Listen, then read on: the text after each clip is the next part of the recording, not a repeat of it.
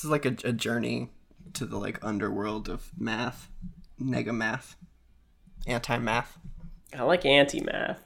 dark math. That's cool. That's Isn't a cool idea. But it's just like forbidden math, basically. I mean, it seems like a fantasy idea. It's like a fantasy world, right? Where everything is science and math, but then there's a class of dark mathematicians. Okay, what do they do? They do forbidden math. Gonna have a lot of fun. Gonna hit a home run. In the littlest league possible. In the littlest league possible. Gonna make a big splash. Hello, and welcome once again to Tater Tots. Classic flavor. Like... Original recipe. Original recipe. I'm Tim. I'm Duncan. And later on, we'll be talking about a single baseball player. And in this case, the Tater Tot King, kind of. Former Cub, Cardinal, and White Sox. Don Kessinger. We need to address briefly the failure, and we probably talked about this a little bit, but the failure of names like White Sox and Red Sox to address the fact that sometimes there are singular baseball players. Right, who are Cubs or Cardinals. But yeah. Often I will address this issue by referring to an individual on any team by the plural. Right. It's probably the closest thing to correct. Like, I'm thinking about that X. And, like, the purpose that the X serves in place of the CKS. And I think the idea is that if you're a singular, like, you can't... Mm-hmm. The team is the Sox. And to suggest that... and this is complete speculation. I have no evidence to support this. But I think the suggestion is that the mascot is, like, a pair of the Sox. So each... individual, like, whereas if you're playing for the Cubs, then you're just like right. one of the Cubs, you're one Cub. But if you're playing for the White Sox, like, you wouldn't be one. Yes. You wouldn't be represented by one sock. No, because the implication isn't that there are 30 Sox. Right. It's that there are 2 Sox. Well, no. My thing is that you. So, like, okay, again, like, for the Cubs as an example, if you were to take the nickname as being literal, you would think of the team as being like 30 or whatever Bear Cubs. 30 Cubs wandering around playing baseball. On a baseball field. The analogy would have to be not 30 individual Sox, which is how you would get to being like, oh yeah, he was a White Sox. But he's a pair of White Sox because that's the full representation of the... Oh, so you think it's 30 pairs of socks? Yeah, which is why... Right, it's unclear. You can't make it a singular sock because that's an incomplete representation of the individual because they're supposed to individually represent pairs of socks is my current theory. And they wear pairs of socks. That's right. I mean, ultimately... grammatically, we tend to treat the X as just a cute stand-in for a CKS. Well, yeah, but I think that like, I think it functions in a particular way because if it were CKS, then one individual would be a sock. A White Sock, absolutely. But you just can't morally shorten it to SOCK because, I mean, where are you getting that from? Right, because then that, like, suggests that each... And then you have an odd number of socks because it's a 25-man roster. So would you rather have 25 socks or 25 pairs of socks? I mean, thankfully there are 30 people on each roster this year, so you can have, 15 pairs of socks now. The one silver lining of the pandemic is that the Red Sox and the White Sox have, an even number of socks on their team. I mean, the fact is that this is all utter nonsense. I mean, how dare you? Sorry. I had a brief update for jumping. It's not a good update, it's a bad update. Which is that this week I was only able to muster a 100-inch jump. This is down from last week's 101 3/4 inch jump. Yeah, it's been disappointing. I keep hitting my foot against the wall, and it really hurts, and it's making me shy. Like, both of my toes, like, both of my big toenails at this point are cracked and have bled because I just keep running into this wall at full speed, and it's kind of making me shy. And also, I didn't have a good workout week, and I'm making excuses, but that's the nature of the beast. I feel like maybe your system of measurement is getting in the way of your jumping progress. I don't disagree with you. Could you find a basketball hoop, or just a basketball backboard? It doesn't have to have a hoop attached, and chalk mark on the backboard. As long as you can touch it, that's good enough. And then you can run straight at it and not be running into a wall, because presumably the basketball hoop is not directly adjacent to a wall. No, I would imagine not. I think I might have to try that this week and see what results come of it. Yeah, because it's really, I am literally and figuratively hitting a wall. That's a funny joke. I like that. Let me ask you a question. I do. That sounded sarcastic. I think it was a clever construction. Before we broke, last time you said that you're going to get swole over the past 2 weeks. You've given me a big thumbs down. Yeah, it went poorly. I broke my bike a couple of times, which was kind of discouraging. Mm-hmm. I almost fainted in the shower one morning I was working out. Are you eating enough? Probably not, honestly. I probably should eat more and better. Fair enough. We'll see how the basketball hoop experiment goes. And by next week, you're going to be at 105, I think. Okay, now, of course, we need to transition to our main sort of improvement, the like self-improvement that we've taken upon ourselves, that segment, you know? It's currently that we're adding some integers to our integral. And there's music here.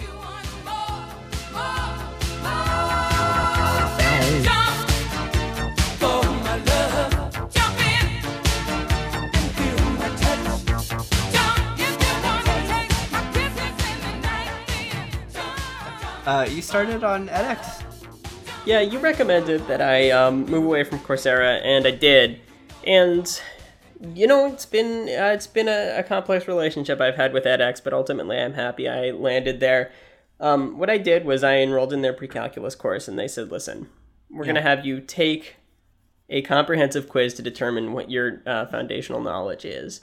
And I said, well, that seems like a smart way to do this. Yeah. And I took the quiz, and it said, all right, it took a long time. It was like a 45-minute quiz. Wow. Said you are deficient in like 400 areas of math, and I said that's reasonable. So instead of working on pre-calculus, now I'm going back through all of math. Not all of math. It starts at like, I don't know, the 8th grade. I'm going through like all of math since 8th grade and just reviewing it. So I'm no longer working on anything related to calculus at all, but I am doing a lot of algebra and stuff. That's good. I think it's excellent. Like, it's further from the goal of this, which is to add an integer to an integral. I'll know that I've accomplished something when I do that. But it is good. It's like a lot. I mean, maybe it's bad because I'm less frustrated by it, but okay. I do feel like I'm learning and deepening the grooves in my brain. So I think that, I as I said here, I'm always on a voyage of self-improvement, and I think I'm moving faster here than I was before. I think that that's a positive thing. I mean, like I've been in the same boat with this introduction to geometry, which is to say that like I'm getting through stuff pretty quickly because the fundamentals of geometry are pretty simple arithmetic stuff, basically. And it's just like more about recalling the concepts that make it geometry. But I find sort of I've been getting some satisfaction out of arriving at units that then start to offer me some pushback, because it feels like the climb has felt quicker, and now that I'm like arriving at the challenging bits, like it just feels scaled almost. If that makes sense, in a way that I feel like in courses that I've tried on Coursera, I think that the thing might be that that's specifically for like university level courses, and at that point you're supposed to have already made this climb kind of and yeah or like had recently made the climb, and so now you're like, okay, university level. But the truth is that I'm not ready for university level math. I took one university level math in my career, and I was really bad at it. It feels good to be working at a pace that's challenging but not completely demoralizing. Yeah, I totally agree. I appreciate that they have a robot helping me, so it's not, I'm not going according to a prescribed plan. It is working with me to determine what I do and don't know, and then finding out what I'm worse at and working those things specifically. So I think that's pretty cool. And in a way, I think maybe robots are better teachers than human people. What makes you say that? Robots have infinite patience. Yes. You never feel like you're letting a robot down. Yeah. Robots can ingest a lot of information at a time and compare it to a large database. Those are the two things. I don't... Can I want to go back before you respond. I think robots might be better teachers for committed adults. I think children need human teachers, but if I already know that I want to learn something, I do appreciate having a personalized robot teacher. I feel like if you know that you want to learn something, you might also and I think that if you know that you want to learn something and you just want to learn it and get through it, it's probably good. But I feel like, if you know that you want to learn something, you would probably get even more out of it by going to a person and saying, listen, I'm enthusiastic about this, and then getting them to also be enthusiastic about it.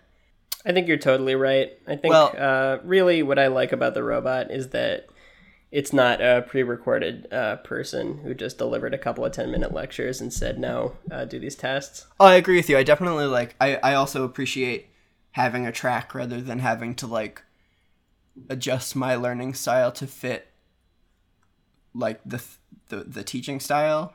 Mm-hmm. For my purpose, it's the same purposes basically, which is just that I know that I want to learn this and I know that I want to go through the track, and I really appreciate edX for having this track set up where it's just okay, here's the concept, and if you're not ready to face this concept, you can go back, here are the concepts that we've already covered that you can specifically go back to and refresh before coming up on this one. Yeah. It's a nice little rhythm. I like learning on it. As I've mentioned, I'm doing I'm getting to some challenging points in my learning. I've learned some concepts that I don't know that I've learned before. You're going deep on triangles, which is something that I think we discussed. Yeah. Actually, maybe it was on our Twitch stream that we went deep on triangles. But we discussed how they're the strongest shape. I think that was here. Okay. I can't remember. It might have been something that was edited out at some point. Or maybe it was. It doesn't matter. Yeah, big fan of triangles. Oh, that's the other problem with this robot, in my opinion, is that the way that it advances is that there are some times where you'll interact with a shape to to visualize the concepts that it's teaching you. Yeah. And the concept that it was teaching me earlier was that a triangle has three angles that are made up of exactly 180 degrees. Yes.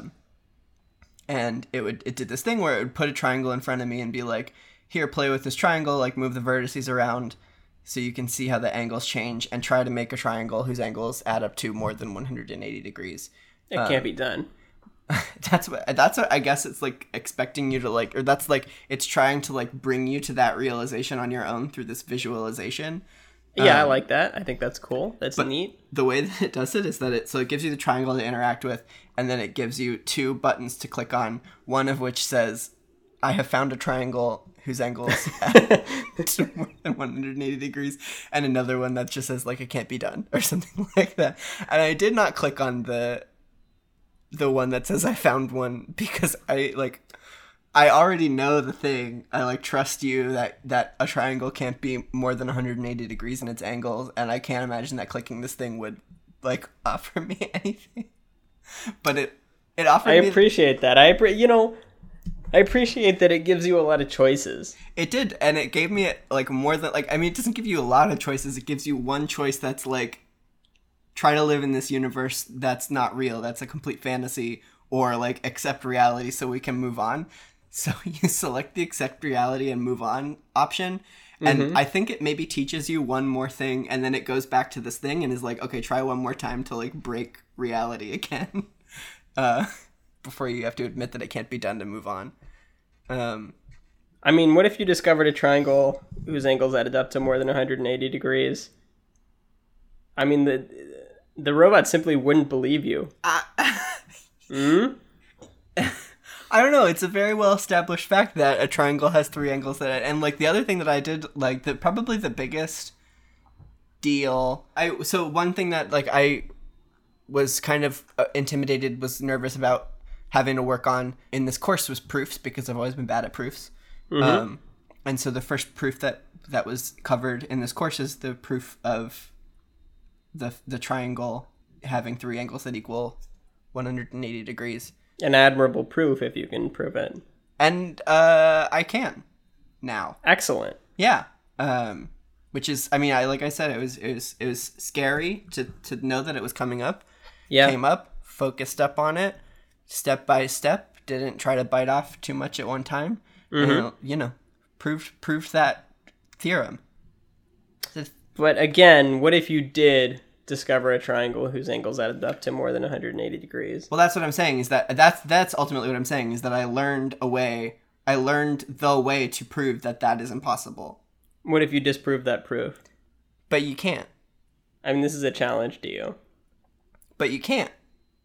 It's been So proven. by next week, I want you to jump 110 inches and prove that some triangles can have angles summing to more than 180 degrees. Those are my two challenges to you. I'm telling you that neither of those things can be done. I mean, this is why you'll never be the world's most notorious and renowned mathematician. / basketball dunker.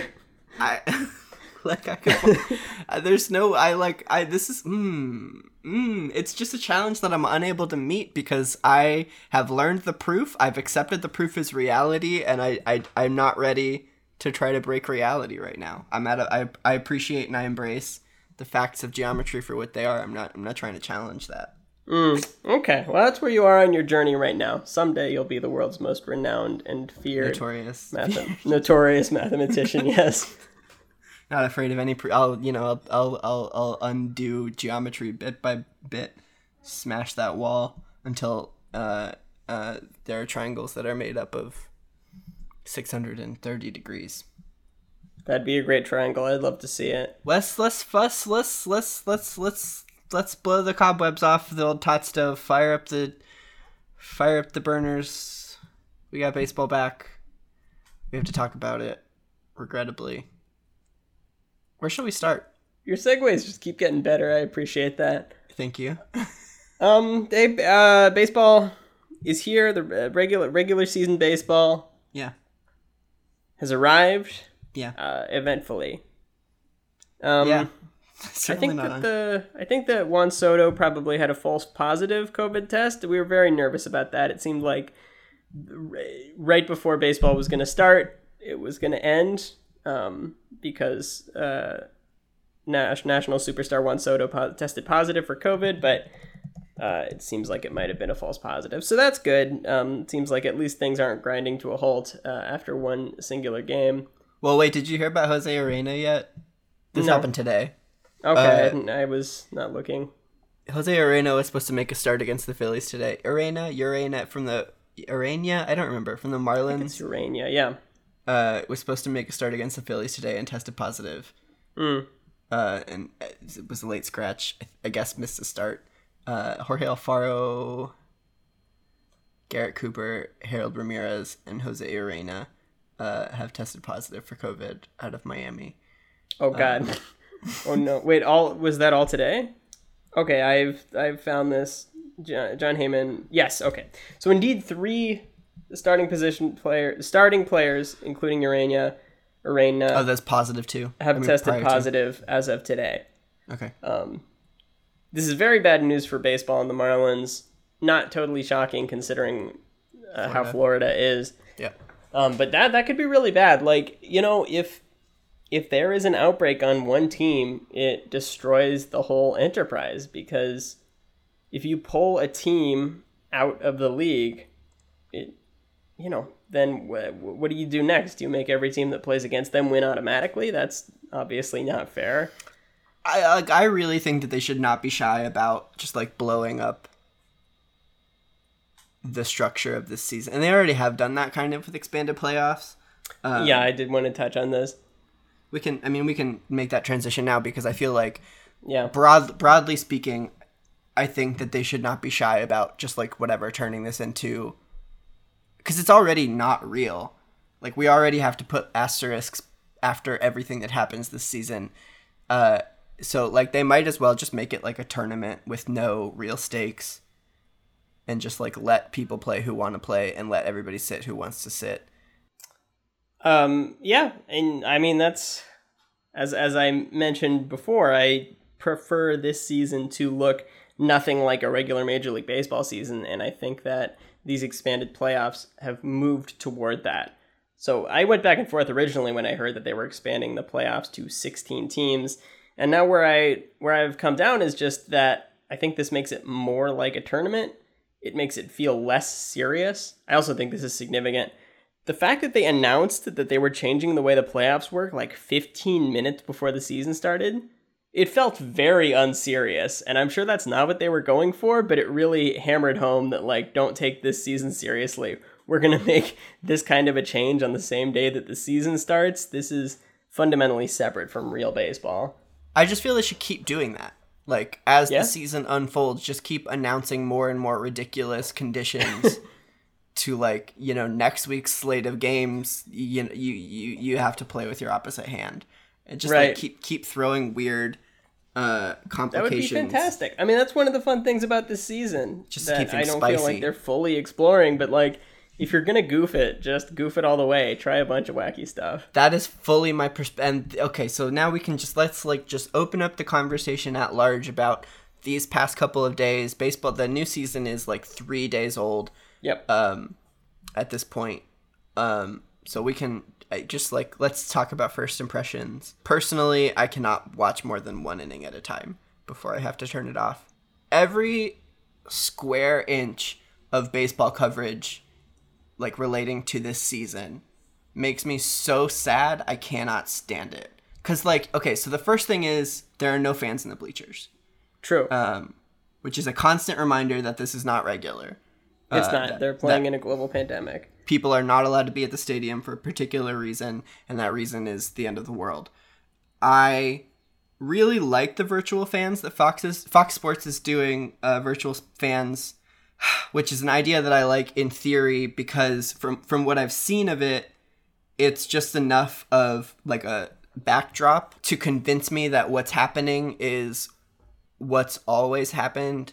It should, in theory, accomplish what Bringing Baseball Back wants to accomplish, which is to distract from all of the nonsense that's going on. Right. And if, like, you know, if there were virtual stands and virtual fans in every shot, then it would be just like, oh yeah, it's baseball again. Like, nothing's different about it.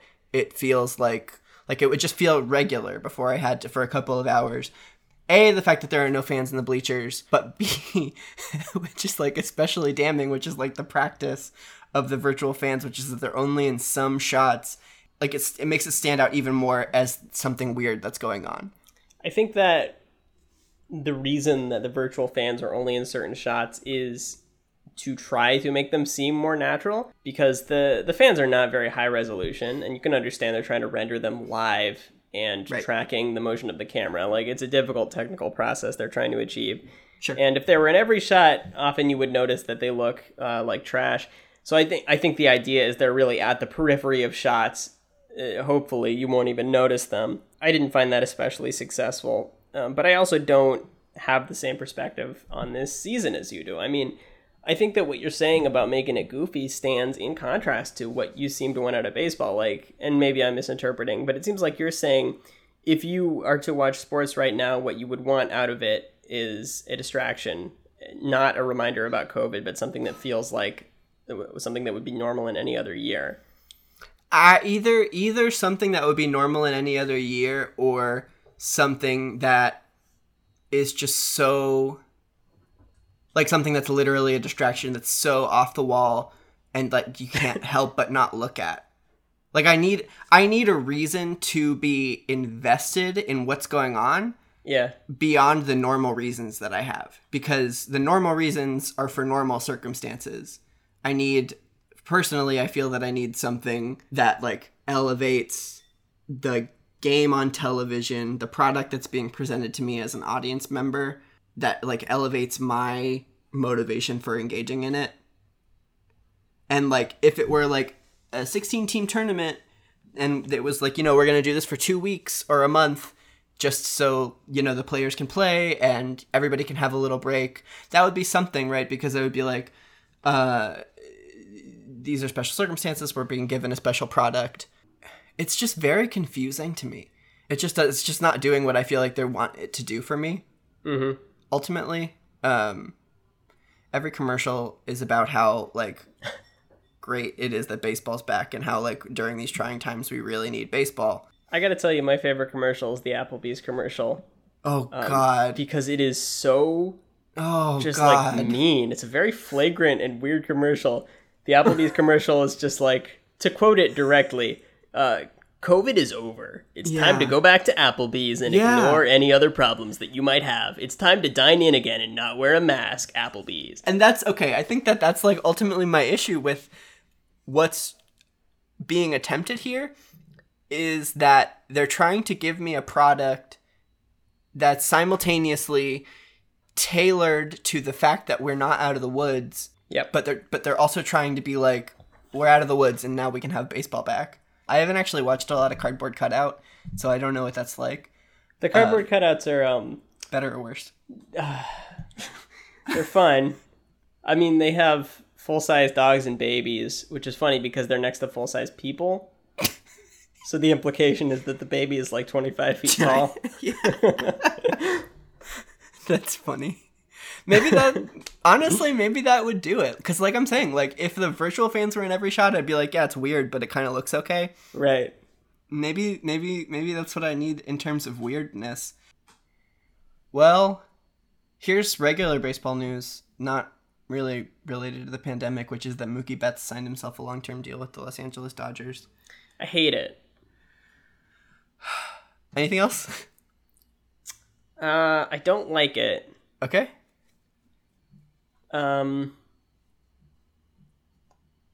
It upsets me. Yeah. Mookie Betts is one of the best players in baseball. Yeah. And he's signed a 13-year extension with the Dodgers. Yeah. And so now I don't like Mookie Betts, which is a problem. Because you do like Mookie Betts. Yeah, he's a professional bowler. He's small, but he's good. Yeah. But now I notice that he always complains about the strike zone. So I'm making my way there. You know, I have to learn to dislike this guy who's so intensely likable. I want to challenge you. Yeah.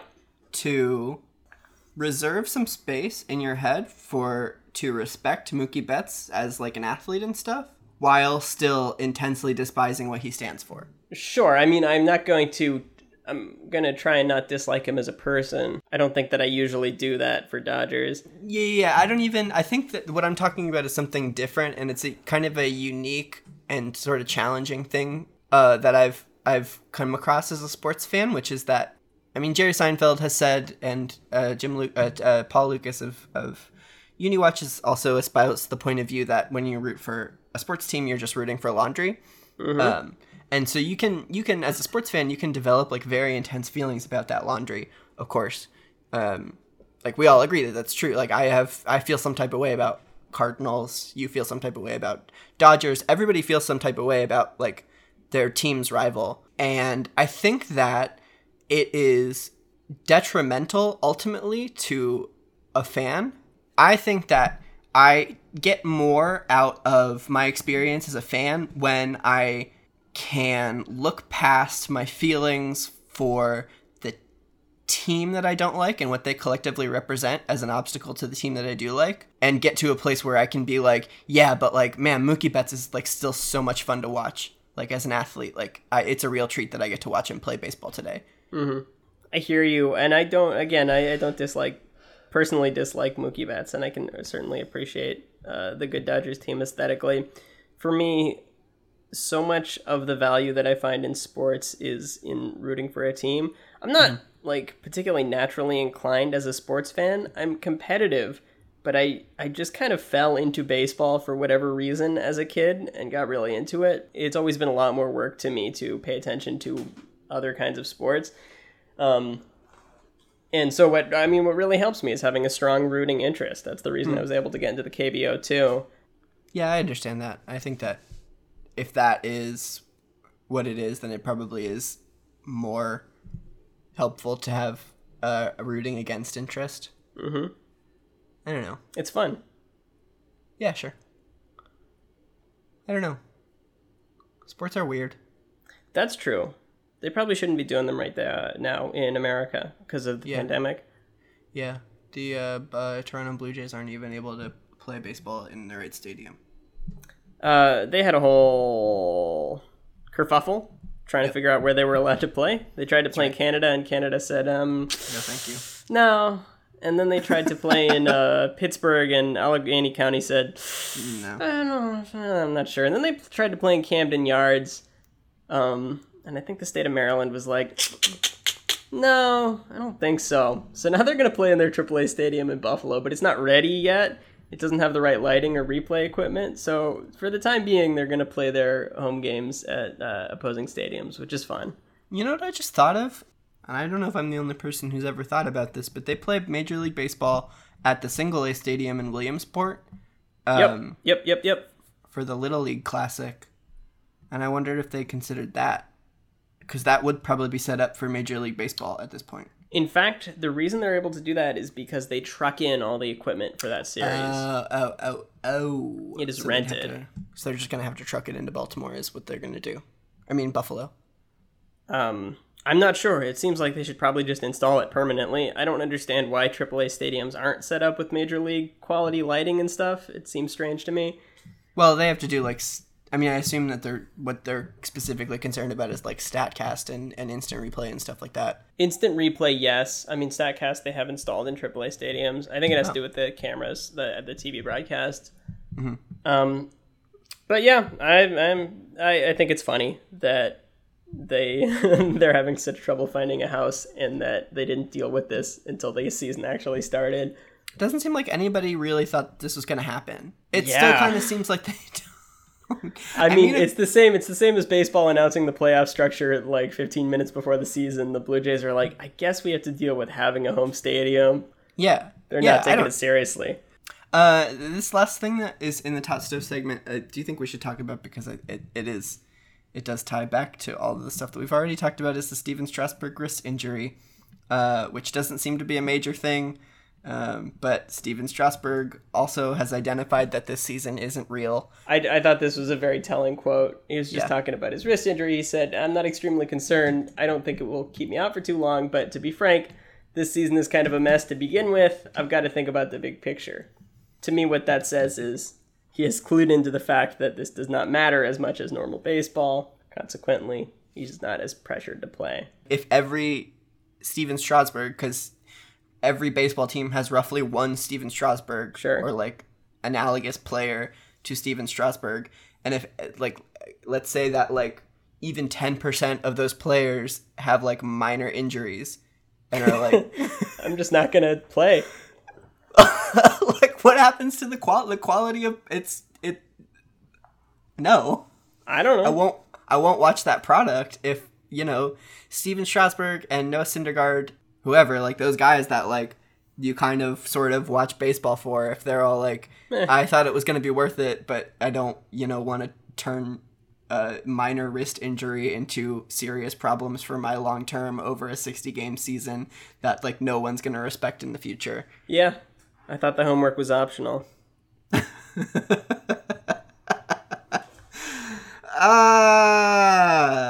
Let's move on to we're back to our regular programming, sort of, being that we're back to baseball, sort of, and talking about historic tater tots. We are shaking things up and trying to, I think we're just doing like the best ofs, kind of. Best of being in like lots and lots of scare quotes. Although we probably could do like best tater tots by war and really talk about the best ofs. We could try something like that. I think we're winging it for now. There are only like 3 weeks of baseball this year, so, last time we had a long time to kind of go. We were going chronologically. We got through a lot of players. I don't know. We'll figure it out. Yeah. But presently, the plan is to talk through... Right now we're on most Tater Tots seasons. That is to say, most seasons in careers in which a player hit exactly one home run. Mm-hmm. There is a tie among position players. So this week we've selected one of those position players whose name is Don Kessinger. There's also a standalone champion of the Tater Tots pitchers category that I guess we'll get to next time. We'll get to him in the future. I'm not sure who we'll do next maybe we'll time. Shake it up again. But for now, our title of the week is Chicago Cub legend and minor legend of the White Sox, if not the Cardinals. I didn't really get the sense that his time with the Cardinals was too substantial. No. Presumably because he was a Cub for so long. That probably made that relationship a little bit awkward. Sure. But we're talking about Don Kessinger. You know him, you love him. You know him, you love him. He's 8 times a Tater Tot. Out of the same era as the other co-king of the position player Tater Tots, Jim Wolford. Jim Wolford, he's not actually that interesting. No offense. But yeah, it is kind of interesting to note that Wolford and Kessinger were contemporaneous. Mm-hmm. They both light-hitting middle infielders. Defense first. Jim Wolford is also credited with coining the phrase 90% of baseball is half mental, which seems to just be like an apocryphal phrase that like authorship gets kind of passed around. You did a lot of research at my request, and you started your research at my request, but really went a lot deeper on the era with the most Tater Tot players. And because I had, seeing that these two players were contemporaneous, hypothesized that maybe the 70s and 80s were the height of the Tater Tot. Your research suggests otherwise. It suggests kind of a steady slope downwards from the beginning of baseball until now, which I thought was very interesting, both as percentage of Tater Tots by home run hitters and percentage of Tater Tots by all at-bat takers. But what that question doesn't answer, and I think is a harder statistical question to answer, is like what era was most amenable to very light-hitting players who had some other kind of qualities that enabled them to rack up lots of different Tater Tot seasons. I don't know how to exactly answer that, but subjectively it certainly feels like this is the era where those kinds of players were highly valued. Well, I mean, really, if you want to... it feels hard not to acknowledge, like the early live ball era when people were just like discovering that baseball bats were a thing that they could use to their advantage. Right. Babe Ruth did come along and say, did you know that you can hit a home run? And they were like, poppycock. Yeah. It was so different back then. The period, the advent of Babe Ruth is, actually he's like 18, right? So he kind of existed throughout the live ball era. But this period of like 20 to 29 is, as you mentioned, like both highest share of plate appearance havers and of home run hitters, by percentage, the most Tater Tots. Overall, that's when the fewest amount of plate appearances were taken across the league and the fewest amount of home runs hit. So it kind of stands that would be when the highest share of Tater Tots would exist. Well, it doesn't necessarily stand to reason, right? You have a smaller portion of people who are hitting any amount of home runs. I think it certainly makes sense that fewer people hit home runs before the live ball era, especially just because people didn't hit a lot of home runs. Well, so there was a drop. Obviously, it's an immediate drop, and it's trending downward overall. But it did spike in the 70s and 80s. Mm-hmm. Whereas in the 20s, from the 20s to the 30s, it dropped. From the 30s to the 40s, it dropped. From the 40s to the 50s, it was pretty much consistent. Mm-hmm. Between the 50s and the 60s, it dropped a little bit again, and then between the 60s and the 70s, it spiked a little bit. 70s, it was pretty on an even keel for like several decades. This is Tots over anybody with a plate appearance. Yeah, was pretty even between 40 and 1999.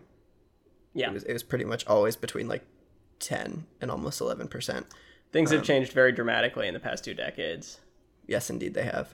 So maybe it is fair to say that was kind of the heyday for it before pitchers started getting really good and also hitters started getting really good to match them. Yeah, I think a lot of this, no surprise, is also due to the advent of advanced statistics. Like, obviously things have developed a lot over the past decade, but even as early as the 2000s, that was when Moneyball started coming around, and the relative contributions of the sorts of players like Don Kessinger started to be realized. And, Don Kessinger, I'm going to struggle with Kessinger versus Kessinger. I can... All right, Don Kessinger, despite being a very long tenured and very valued player, per advanced metrics was bad. He was a very good defensive shortstop for most of his career, but his status as the Tater Tot King is telling because he had absolutely no power, and that, was indicative of his entire hitting game being quite subpar. And back then, people really didn't know what baseball players were worth. It's kind of a fun little activity to look back on how many wins people used to estimate a baseball player was worth when they really had no frame of reference. So you think, hey, a solid defensive shortstop, he's going to save us 20 wins a year with the glove alone, so it's going to make that offense worthwhile. And as people learned more, they stopped giving those players as much of a track. There is no pronunciation guide on Baseball Reference for Don Kessinger/Kessinger. We can just alternate. Yeah, that was my plan. Very respectful. Apologies to Don if you're listening. The Kessinger family. I honestly I don't know. It's sort of been at the periphery of my thinking about like the statistical analysis of tater tots, because it's just there's probably nothing that's indicated about like baseball as a larger entity that's in the statistical analysis of the tater tots, but. I think this is the closest we've come to like interesting baseball research. Yeah. So. We started this show, we had some idea, we were like, we have to find a reason that the tater tot as a category of player is interesting or meaningful. And overall, I think we failed at that, except in this narrow category, which is like, it has to do with the value of players who are not very valuable. Well, it's meaningful in like an actual like statistical research sense. Meaning is cheap. You can make up a meaning for anything. And to that extent, we did do that. We just haven't really stuck to it that well. That's okay. Yeah. In the middle of all this, it's Don Kessinger. Donald Ulan Kessinger. His whole name is kind of a disaster. Completely. I also tried to do some research this morning behind the name of Ulan.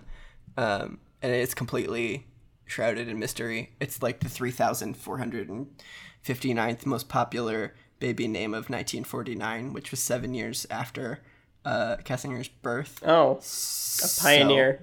If anyone knows anything about EULON, please let us know. There doesn't really there's anything to know. Like, I really tried to I looked at like 3 or 4 different baby name sites to see if I could find any kind of information about like its meaning even, and couldn't. It just seems like it's a name that emerged from the ether. Somebody like put some letters together and decided that it would be a good name for, light hit, good glove shortstops from Arkansas. Don Kessinger was born in Arkansas. True. I like that. Good start. Thank you. Forest City, Arkansas, to be particular. And a consummate athlete, if there ever was one. I believe he was a 4-sport athlete in high school and was All-American in baseball and basketball during his time at Ole Miss in the 60s. He considered going pro for basketball, but he decided that baseball was going to be a better long-term investment, which, props to him, I think he was right. Yeah, I mean, he's a lifer. He's one of the guys who, like, after... That's another thing that I feel like is kind of common among tater tots, is that they tend to stick around in terms of, like, baseball career. Yeah, I think it's because they're kind of, often that scrappy kind of player who makes a good coach or manager. Sometimes there is this baseball wisdom that, again, this is something that maybe these conventions are being challenged, but there is this traditional wisdom that players who struggled and had to scrap their entire way through the big leagues make better coaches. Well, I mean, it's just, if anything, it's just a testament to the fact that, like, these are people that have found ways to make themselves valuable to the teams that they are employed by. And those tend to be unconventional or like hard to quantify tangibly in ways that coaching is, it's a kind of a soft skill set. becoming harder. Like I feel like the pitch framing catcher tater tot is kind of becoming a trend in our studies. Yeah. But yeah, I mean, Kessinger is one of these guys who's just like baseball lifer. Apparently, is like committed enough to the game and was able to show his commitment to the game in a way that made people want to keep giving him jobs even after he retired. Well, for a little bit after he retired. He didn't stick in Major League Baseball for very long. I mean, I definitely think Bill Veeck's opinion of him speaks highly of his character. Well, I feel like once you've made your bones in the majors, then it just becomes like, because obviously there are only so many jobs in Major League Baseball, period.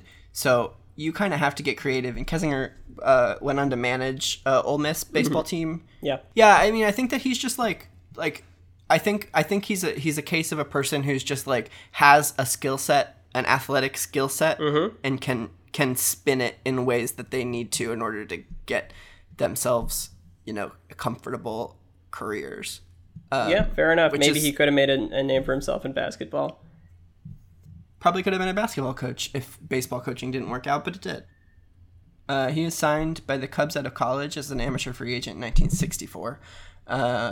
What happened before the draft? This is the year before the draft was instituted. Yeah. Was everybody just an amateur free agent? They absolutely were. This is really interesting. Yeah, the draft was instituted for baseball in 1965, so Kessinger was the last class of players signed as free agents. They instituted the draft because before this, the Yankees could sign any player that they wanted to, and that was the reason they felt it necessary to institute something like that, despite the fact that it's like debatably unconstitutional. But yeah, every team would just sign whatever players they wanted to, and Kessinger was among those. The Cubs said, "We'll give you $25,000," and he said, "Sure."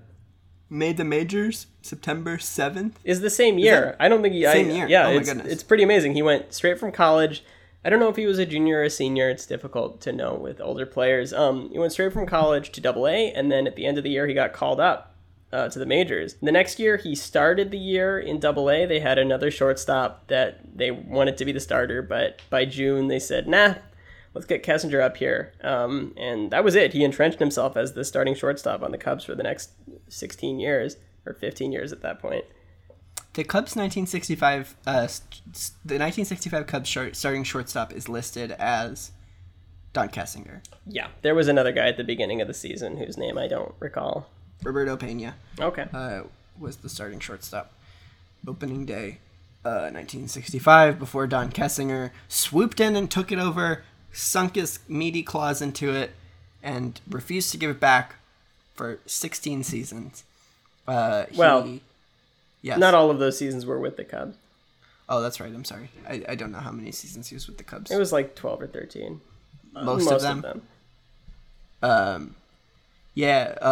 As we mentioned, the very the epiphany, what's the word? Epitome of a good field light hit. Is this his career line? Just, that was 65, which was the year he entrenched himself. Yeah, his batting line, 201. 201 batting average, 252 on base, 233 slugging. Pretty bad. So that was good for a 36 weighted runs created plus, meaning that he was 64% below average. Extremely bad hitter, and not even very good at defense that year. But they thought they had something there, and they stuck with him. Good for them. His career line is 252, 314, 312. Incredible.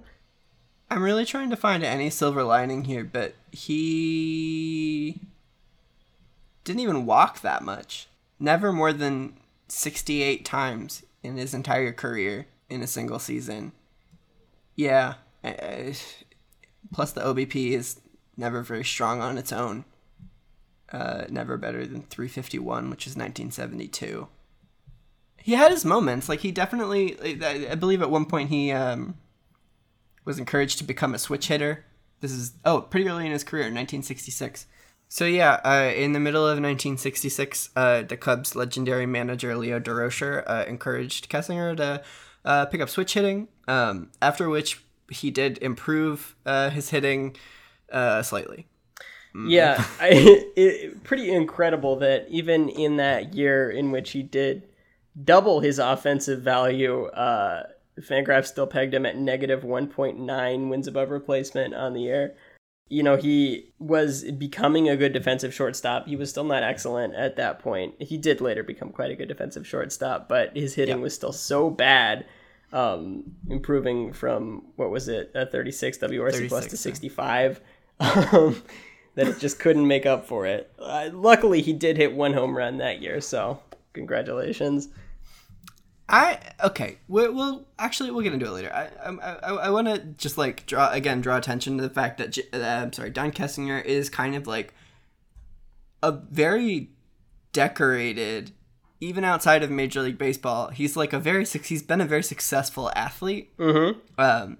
And we'll talk a little bit more about how his basketball skills kind of translated. But he's been like an All-American, in All SEC, like, in a very competitive sort of athletic environment, at a university level.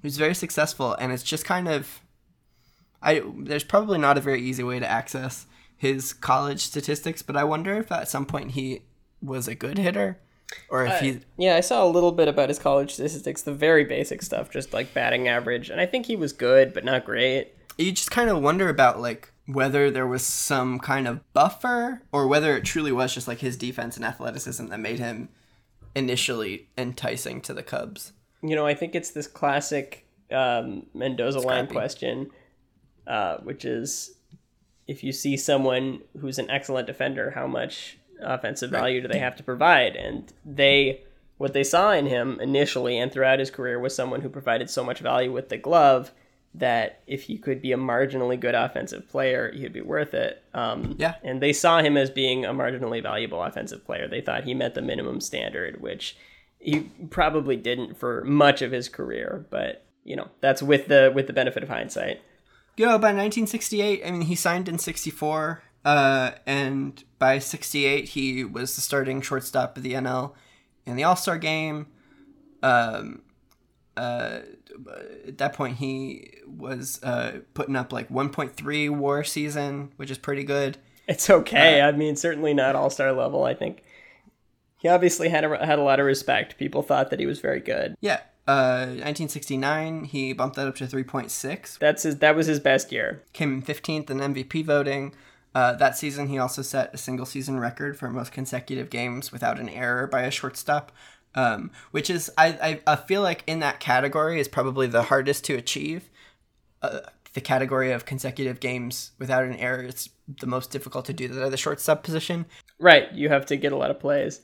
It's also a record that gets broken pretty frequently. It was broken most recently in 2002. It's currently held by a guy I've never heard of. So, you know, take that achievement with a grain of salt. I mean, consecutive games without an error is still pretty good. Right. I mean, as we know, errors fielding percentage is not an excellent indicator of defensive value. This is something else that has developed over the course of baseball history. And I think the fact that he did not make a lot of errors probably was something that played into his reputation as an excellent defender. Yeah, so 54 games, not bad. Good work. I mean, obviously. He's a Gold Glover twice, and is generally considered to be one of the best shortstops of the late 60s and early 70s. The position of shortstop is so weird because in my memory, it's very much colored by Derek Jeter, who is kind of the model of an all-around good baseball player. That's been debunked a little bit in recent years, but you know, the conception of Derek Jeter, and there's not like a ton to, I mean, there's, you know, he's good enough as like a hitter and everything for me to think of shortstop as being like a hitting position. But one thing that I'm sort of coming to terms with is the fact that for much of history, and including like every year since Derek Jeter has retired, and apparently every year before he even entered the league, shortstop was again like a defensively focused position and not much of a hitting position. So you kind of have that to reckon with, I feel like, when you're talking about like the skill, or like when you're talking about like best shortstops of all time.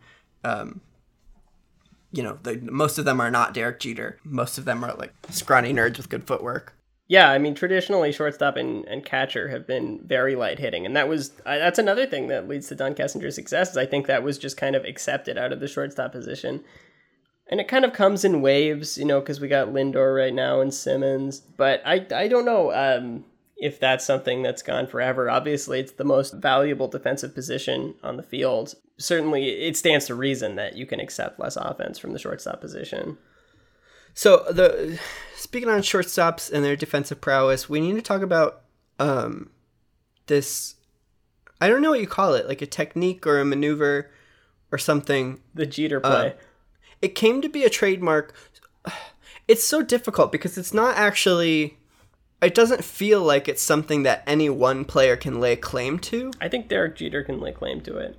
Derek Jeter can lay claim. So what we're talking about is the jump throw from the shortstop position, which is not exclusive to the shortstop position. You can see the play made from second base. It's more difficult. I mean, you can see a play made from third base, but the middle of the infield is where you're going to see, I feel like, the lion's share of these plays, just because there's so much sort of space to both sides. You'd never see it coming from first base, and you would only see it at third base if it's like that very particular kind of hit which rides the foul line such that a third baseman has to make a tough play. Right, has to range to their right. Right. There's like these kinds of plays are most common in the middle of the infield. The most famous jump throw was made by Derek Jeter, which is why it's most commonly associated with Jeter. But Don Kessinger's Wikipedia page, much like how Jim Wolford's Wikipedia page claims that he is the author of a famous baseball thing that is more commonly associated with the New York Yankee, Don Kessinger, it's claimed on his Wikipedia page. He became, like, what Wikipedia says specifically is that it became his trademark play, which is ranging to the right, which is to say going into left field to field a ground ball, then jumping and throwing against the body, yes, which Ferguson Jenkins referred to as the down pat. I had never heard of it referred to in that way. I had no association of Don Kessinger with this maneuver. Or with anything. Again, right. All respect to Don, but it seems difficult to because it just seems like it's kind of at the liberty of where the ball is hit and also like your natural athletic ability. But I find it hard to believe that no one was doing this before Don Kessinger. I agree with you. I don't know. It sounds like he was an athletic shortstop, and maybe not even the best one. Maybe something else he has in common with Derek Jeter is a little bit more flash than substance. Just it's a thing about baseball that it seems kind of difficult, because when you think about like other sports, you can kind of have little signatures that you do really well.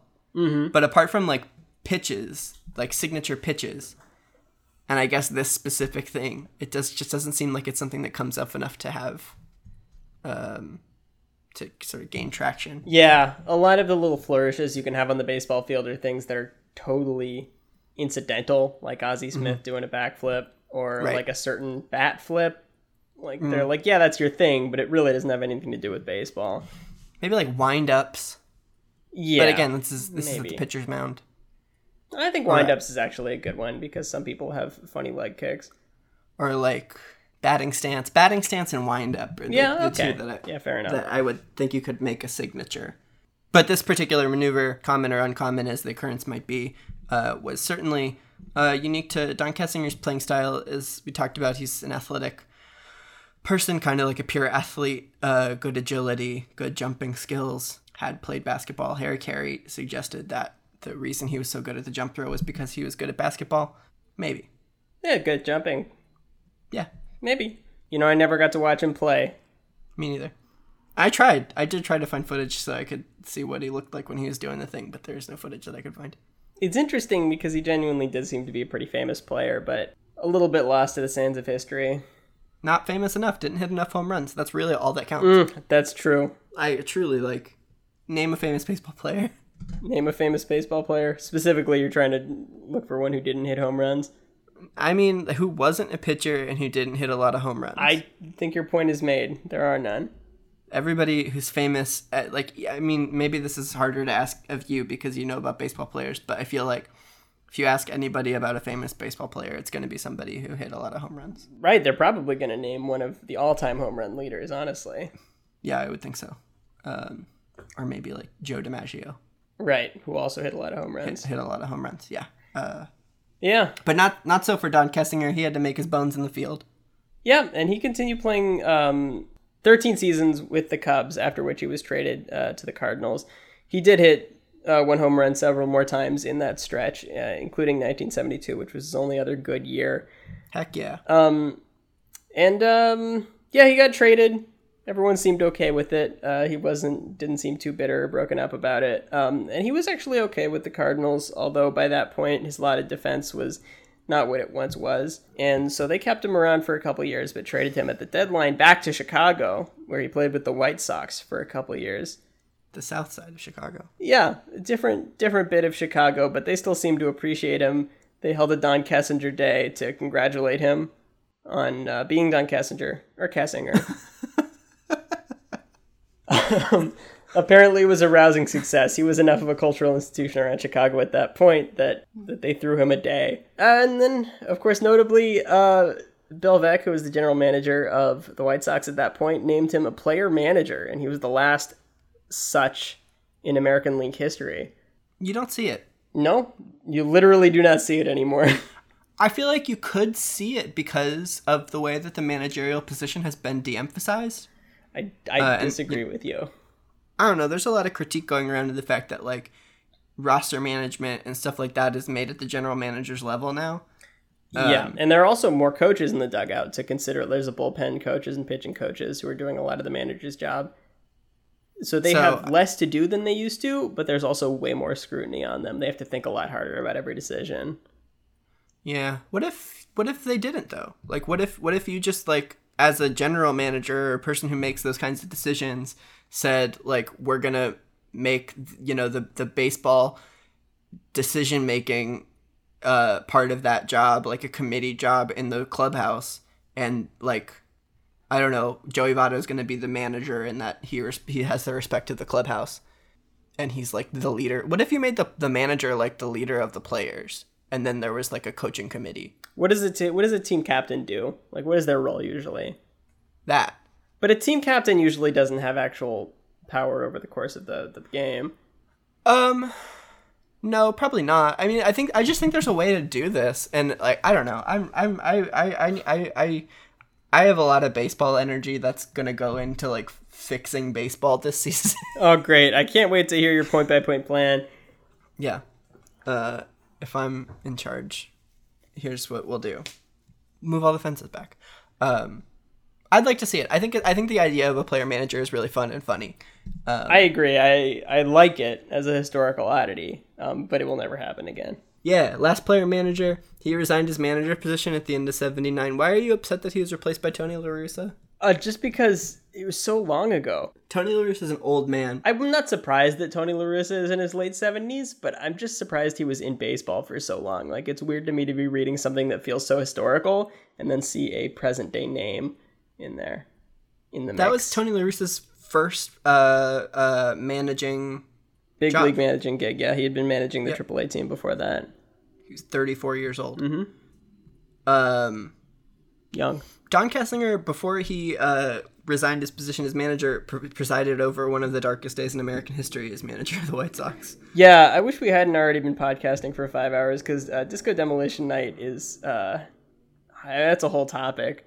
Yeah, he was the manager during Disco Demolition Night, which was a riot that occurred in the White Sox Stadium when they decided to blow up thousands on thousands of disco records between the games of a doubleheader. He decided to lock his players in the clubhouse wisely. Yeah, honestly, appreciate the fact that baseball players were kept separate from all that nonsense, because there's a world in which players engage with Disco Demolition Night, and I mean it's sure that they also probably felt pretty negative things toward disco and disco culture, being white Americans in the 70s, but at least that those horrible opinions weren't revealed at that point. Right, they were literally locked in the clubhouse, which is where those kinds of opinions belong.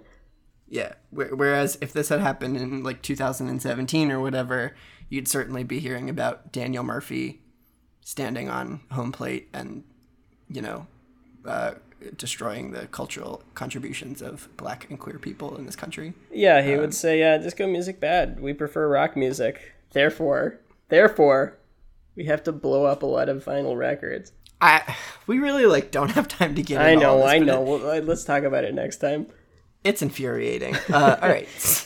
So anyway, so that was Don Kessinger's contribution, was keeping his baseball players out of a political fracas. And then after he retired, he was the head coach of the University of Mississippi baseball team for a minute.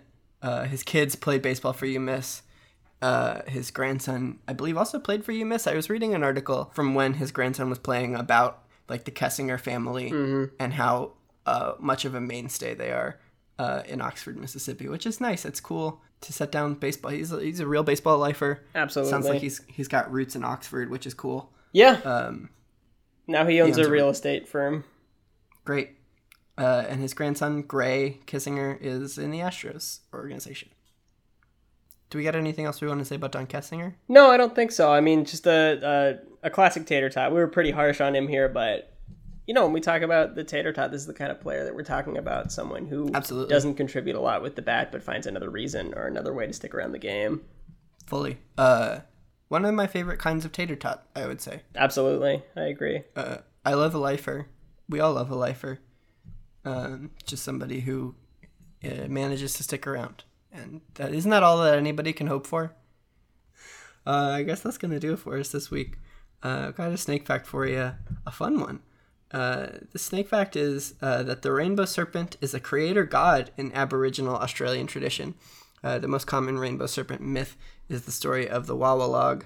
According to legend, the Wawalog sisters are traveling together when the older sister gives birth and her blood flows to a water hole where the rainbow serpent lives. The rainbow serpent then traces the scent back to the sisters sleeping in their hut. He enters and eats their children. However, the rainbow serpent regurgitates them after being bitten by an ant, creating the native land. I kind of filled that in because it was more complicated. That was the creation event of the land on which the Aboriginals lived. So it's their land creation story. Is that the snake threw up the land? I thought, okay. Then the serpent proceeds to speak in the voices of the children. It speaks in the voices of the sisters that it ate. Oh. And teaches sacred rituals to the people living there. Yeah. I love a creation myth. Especially creation myths that don't get a lot of attention, I feel are unduly not given a lot of attention because they tend to be more interesting. I can't remember which, but there are certain Native American tribes that believe that Earth is created on the back of a turtle, which is neat. I love a turtle. How do you feel about a rainbow serpent? I like a turtle. I like a snake. I'm big into just about any reptile. I have to be honest with you. It's really, when we bump into amphibians is kind of where I get into problems. Yep. Yeah, we did this over text, but we did rank the classes of animals, and reptiles definitely rank above amphibians. You just got to make up their mind. That's not my issue with them. My issue with them is mostly that they're weird. My issue with them is that they're indecisive. Are you a frog or are you a lizard or are you a fish? It's a frog. That's a lizard fish. Yeah, try again, frog. Come back to me when you're better. Okay, that's it for us this week. You can donate to Baseball for All. There's a link to that in our show notes. It's an initiative that gets girls involved in youth baseball. It's very important. You can follow us on Twitter at TaterTotsPod. You can like us on Facebook behind the Facebook URL /TaterTotsPod. You can email us tatertotspod@gmail.com. You can join us every Thursday night streaming on Twitch.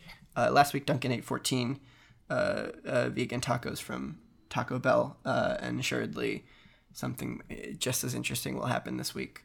We're playing Pong. Oh, that's right. We got to figure out how to play Pong on Twitch. Wonderful. All right, so next time we'll be talking about Vern Law, who is the pitcher king of Tater Tots. That'll be fun. Vern Law is a pirate that I don't know a lot about, so we'll get to learn about him. And in the meantime, stay safe, enjoy the baseball, and we'll talk to you later. Bye. Bye.